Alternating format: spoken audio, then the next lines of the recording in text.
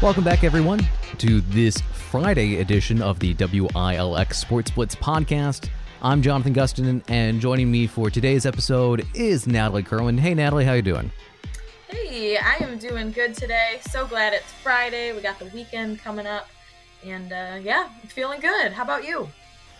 Yeah, I am very much ready for the weekend. My shift is from basically 2 in the morning to 10:30, kind of whenever it wraps up. And so then it's been a long day already. I am ready to party. I am very ready to have fun, and I can't think of a better way to start my weekend than spending it, at least the first part of it, with you. Yes, I know. It's always fun coming on here talking about sports, whatever it may be, whether it's Michigan State, Michigan, professional sports, whatever it may be. And actually tonight we have our high school sports blitz show at 11 o'clock. So tune in. I don't know when this episode's coming out, but yeah. So this will be up this sometime Friday afternoon. So probably a lot of you will be listening before Sports Blitz. So yeah, definitely everybody check it out. And then, hey, they'll be able to see all the highlights of it online as well, right? At WILX.com. Yes, of course, online, and at our newscast at about 11:15 is when our sports anchor Kellen Buddy will be in the studio giving you all the highlights from around the Lansing area. And I think I know at least one thing that's going to pop up in the 6 o'clock and then probably the 11 o'clock. Breaking news as of 12:01, it's currently 12:20 as we're recording this. Blake Griffin has agreed to a buyout with the Detroit Pistons. This might be the biggest buyout, I think, in NBA history. He was owed $36.6 million this year and $39 million next year. So that's a little over $70 million to not play for a team. He's contractually owed that money.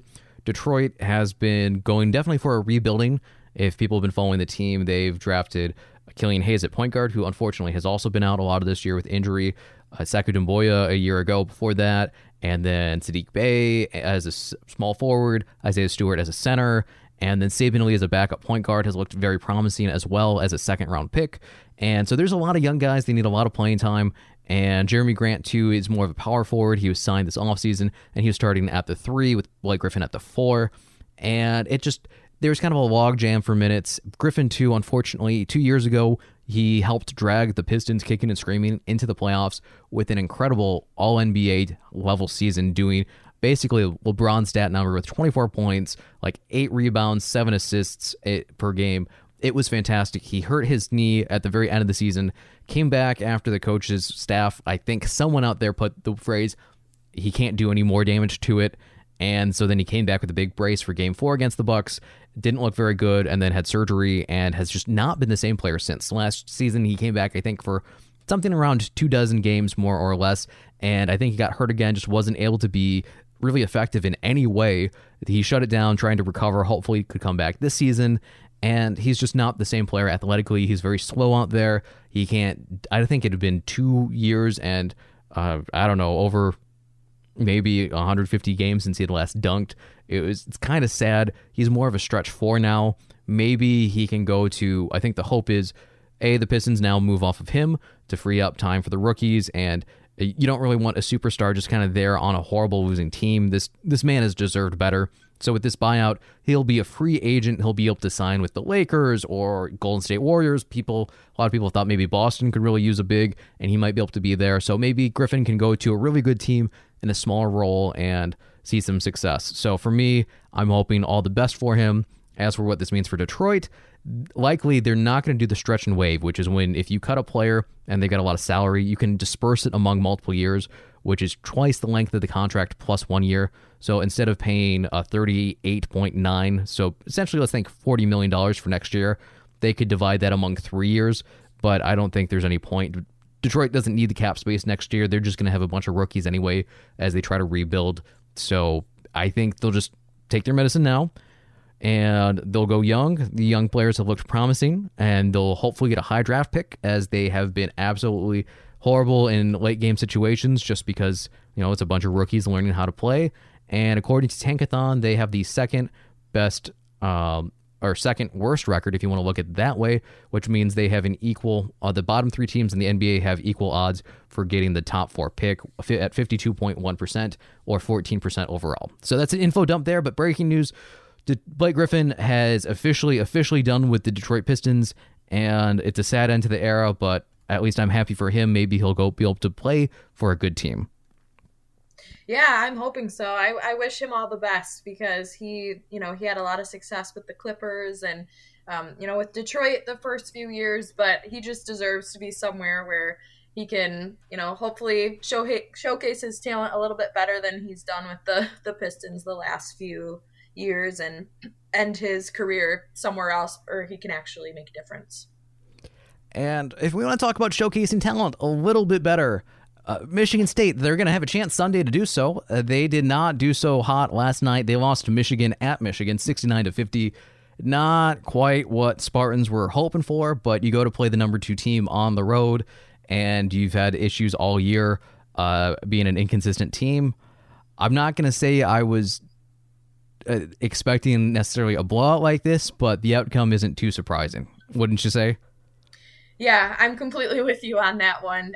It was not surprising. I mean, when you're facing the number 2 team in the country and you're Michigan State and you're a complete bubble team all season and you never know what's going to happen, it's kind of what you can expect.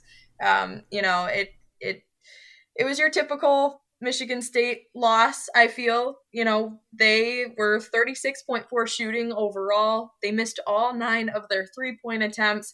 I mean, it was just it was kind of the way Michigan State has been playing all season. I mean, Wolverines shot 50%. They were 7 of 16 from 3. I mean, when you compare the stats on paper, I mean, Michigan was the team that brought the energy. They had the most efficient defense and offense. They just brought everything that the Spartans didn't. And, clinching the Big Ten title last night, I'm sure was good motivation. It was senior night. It was, just the things have gone the right way for Michigan all year, starting the season unranked, ending the season number 2 right now, winning the Big Ten title, and probably going to have a very good run in the tournament. It was just kind of everything you thought it would be. As you said, I didn't have super high hopes for the Spartans, especially because you're in Ann Arbor and, just the pressure that's there for Michigan State right now to end the season well. That could be getting on them as well. And I believe it was, their 6th game in 13 days. So I know they were probably very worn out as well. Yeah, Tom Izzo has made some comments about not necessarily needing to take on the extra rescheduled games or something along those lines, but they're getting in a lot of the games that were missed by COVID. This first Michigan game being one of them, or at least one of the 2, was not originally on the schedule.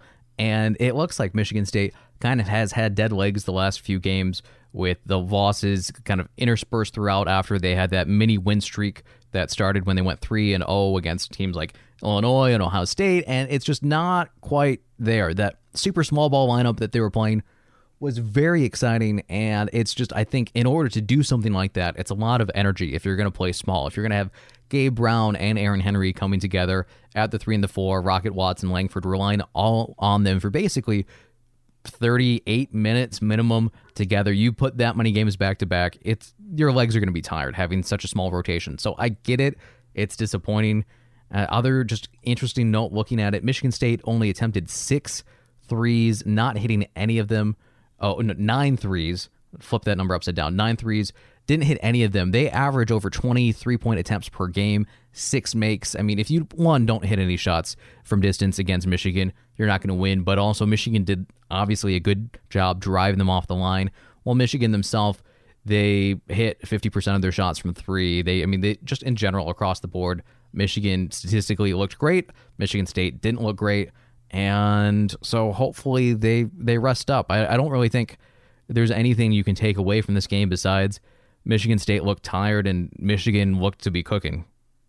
Right. I mean, and you mentioned lineups a little bit, kind of that small ball lineup. And all season, Tom Izzo has been, every game, it's not the same starting 5, it seems. He's always trying to switch things up. And I know he mentioned that it's because of COVID. He said anyone could get knocked out at any time, so I need all my guys to be ready. But the other problem with that is you got to find a solid starting 5, which he, at some point, like like you said, when they kind of went on that 3-0 run there against Illinois, Ohio State, and those were great wins, you started to maybe think that the lineup with Henry, Langford, Brown, those kind of guys was the right fit. But like you said, when you're playing this many games in a span of 2 or 3 weeks, you're going to get tired. And, looking at the stats from last night, Aaron Henry, he's been, the one shining star, I guess, per se, with this Spartan basketball team. And, he had 7 games this year where he had 20 plus points,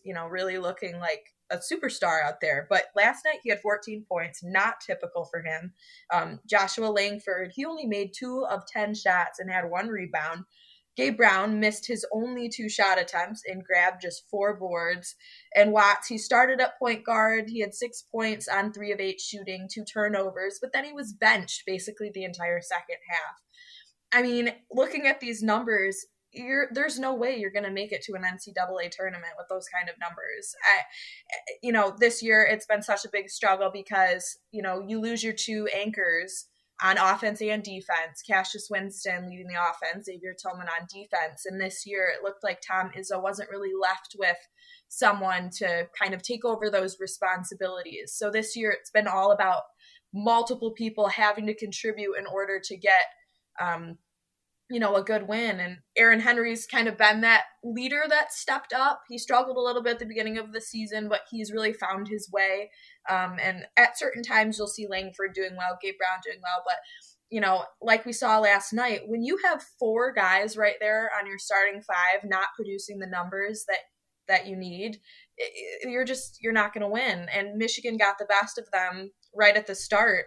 Their guards, Mike Smith and Eli Brooks, they were attacking our guards like off the dribble to score the first 7 points of the game. And you could just tell right from the beginning, Michigan just had more of the energy. I don't know. They have guys all on their roster, bench guys, their starting 5 that all contributed. Franz Wagner and obviously Hunter Dickinson, who's amazing too. That's another problem. We don't have any big men out there. And, they have a lot of big men, just they don't have the big men. Sorry, I should reword that. We don't have a big man that is, that is like a Hunter Dickinson. And I know he's rare, 7'1" freshman, and he's unbelievable. But we just, Marcus Bingham's not that guy, right? Thomas Kithier is not that guy. And last night we saw Julius Marble against Dickinson, which actually I didn't think that was too bad of a matchup. I actually looked, and Dickinson only scored 3 points when Marble was on him for like most of the game. And then when Kithier was put on Dickinson scored like 11 points or something. So, that matchup was actually probably the best 2 that you could put together as far as like big man against big man. But still, it just... yeah, a lot of different moving parts with this, but Michigan State just doesn't compare as far as just the ability to take over a game, like how Michigan just has a lot of different guys, whether it's guards, forwards, whoever that can hit their threes and, just match up well defensively and on offense. And just Michigan State just really has struggled with that, and it just really showed last night. And looking a little bit deeper at it, I think schedule has played a huge factor. Just go back 2 weeks ago to February 20th to last night. That's 13 days. And in 13 days, they have played 6 games. And possibly their worst performance, maybe they're more heartbreaking of the performances because the Maryland game was also pretty rough. But Michigan they had a day off. They played Tuesday, Wednesday off, then Thursday. That was their shortest span of off days between games so far during this stretch, and it showed. So maybe you get Friday, Saturday, late Sunday start, maybe that 2.5 days extra, and also something we've seen this season too, that maybe court advantage doesn't play a huge part. And I know I'm saying this, Michigan State's going to be at home and they're not having to travel, but it's not that big of a drive. But in the NBA, just looking at it, they've done a lot of 2-game sets. So instead of one team playing a team and then going to the next city and then in the second half of the season, circling back around to play the opponent team, switching who's home and road. They're playing them kind of like baseball, back-to-back sets. And within a lot of that, you're seeing those sets are being split evenly because it's hard to beat a team 2 games in a row. So with Tom Izzo giving him, 3 days to prepare after a kind of rough loss, I'm pretty sure we're not going to see the same mistakes again. I don't know if Michigan State's going to win it, but I at least expect Sunday's game to be a lot closer, given that Tom Izzo always seems to be an adjustments coach, where the second half also always really looks, usually at least, best for him, giving him extra time to prepare. I'd put Izzo up as one of the great coaches, even maybe not necessarily on the same level as Nick Saban, another former Michigan State coach, but you ever see Nick Saban going into a bowl game with tons of time to prepare? He usually kills the opposition. I don't think talent-wise it's going to match up that way, but I at least think Izzo's going to be very, very prepared to take on Michigan, especially at home. Yeah, I think, having 2 games in a row is an advantage. It gives, in this instance, Michigan State, who lost, it gives them a good scouting opportunity, knowing what works, what didn't, and they can obviously see there's a lot that didn't work. So they can watch the film in, the next couple days and learn from, the mistakes and, hopefully be able to make a 3-point shot and kind of realize, Julius Marble can realize, maybe what else he needs to do to, make sure he can defend Dickinson. And he did well, but, just even like those one-on-one matchups, like players can kind of look back and realize, oh, okay, I see how he kind of got around me. I see how I did this wrong, or I need to do this better. I think it does give a good scouting opportunity, gives Michigan State a chance to just, they're going to have home court advantage, which, it always helps being on your home floor, right? And we've seen actually, this season, anything can happen. Like, for Rutgers, we beat them, but then they came to us and we lost, or it was vice versa, I forget. And then, lost to Ohio State and then won. And then, the Illinois win. I mean, anything can kind of happen at this point. And so, we lose to Michigan once, maybe we beat them Sunday. It's all going to depend. Michigan State's just that total bubble team where you seriously just don't know if they're going to bring it or not. Would you agree? I mean, it's just some games you see them come out as a totally different team, and other times it's just like from the beginning, kind of like yesterday, they really didn't have that same energy level that the Wolverines did. Yeah, they just lost the swagger that they had, and I think that's maybe indicative of you're going against the number 2 team in the country. However, Michigan, they just lost to Illinois, a team Michigan State beat. Now, we all know the transitive property does not apply to sports. Otherwise, the Lions and or Michigan State would have a lot more championships between them, but I like to at least think that it's a somewhat indicative of overall peak potential, maybe. And this team, it's got a lot of potential to it. They've just got to be able to bring it. And I think you've got guys like Rocket Watts out there. I saw a lot of guys make poor decisions last night, too, where they would just kind of attack a bunch of defenders and not really try to set things up. And when the ball movement dies, especially on a smaller team, I don't think there's any one player who can ISO in any situation and get a good shot.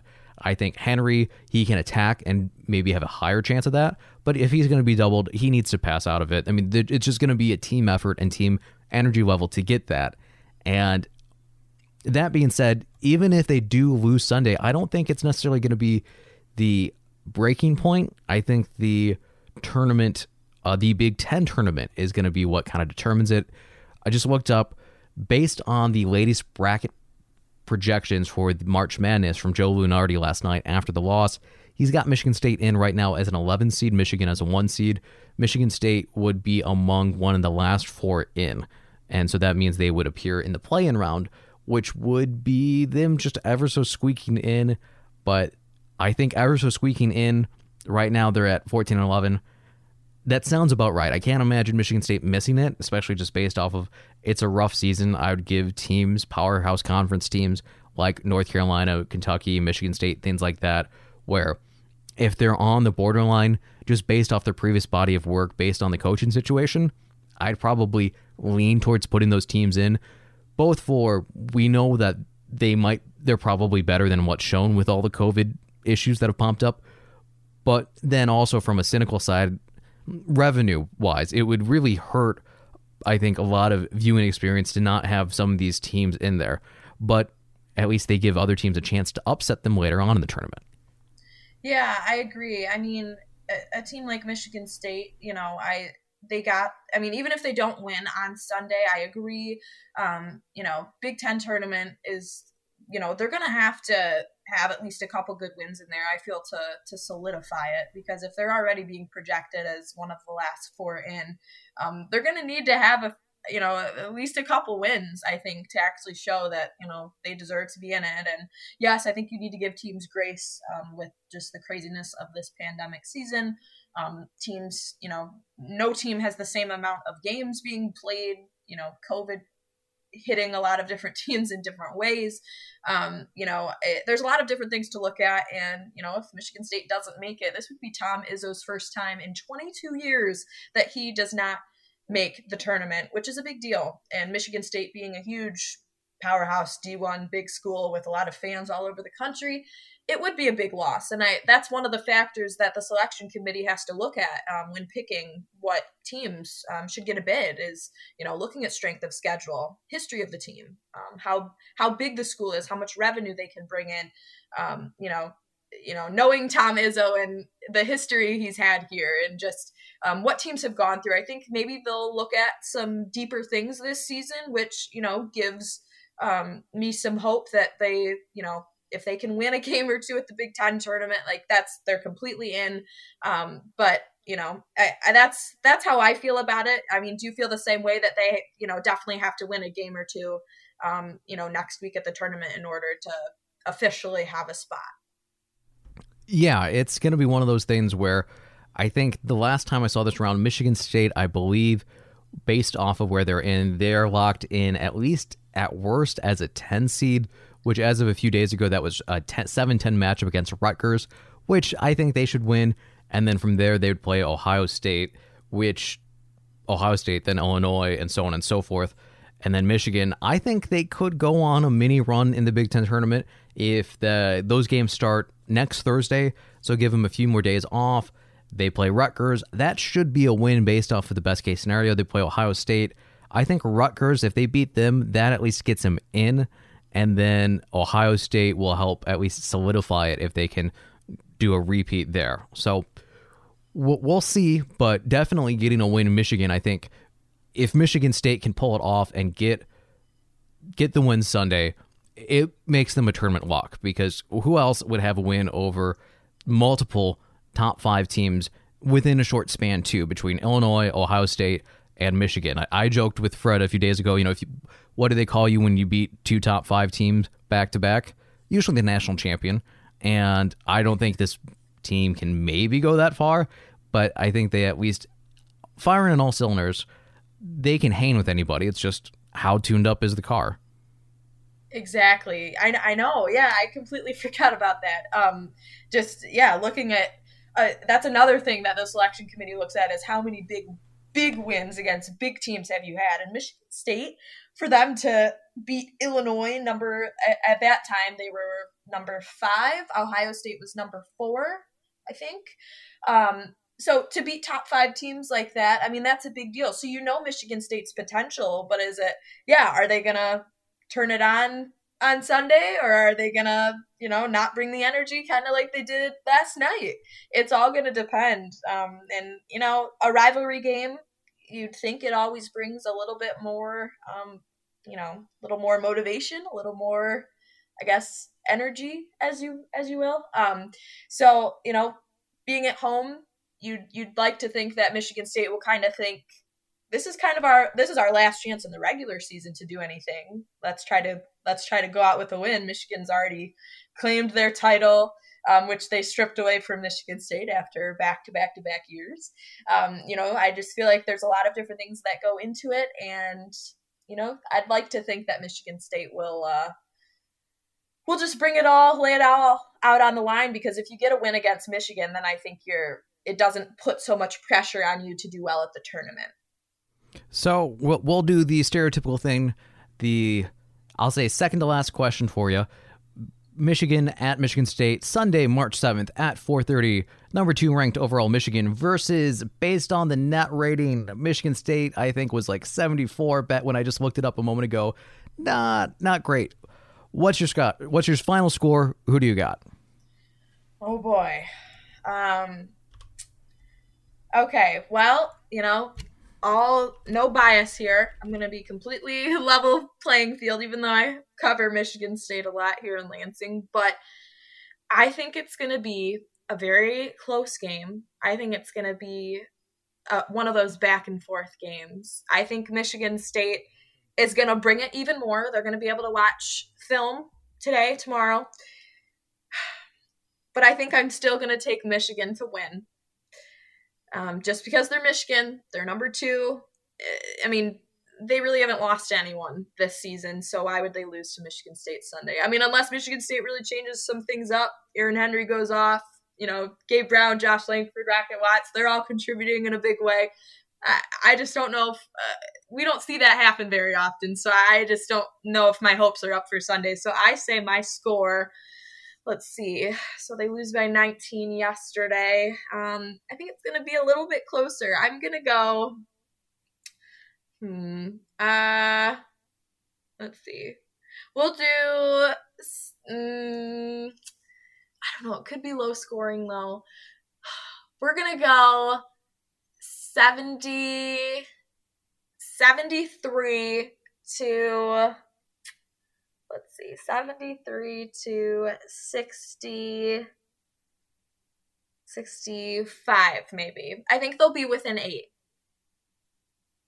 Yeah, I think I'd also go with the tighter line. I'll go low scoring. I'll go Michigan 71, MSU 65, and it'll be exacerbated by late game free throw, the fouling, and that always makes the margin look maybe a little bit bigger in a close game than it actually was.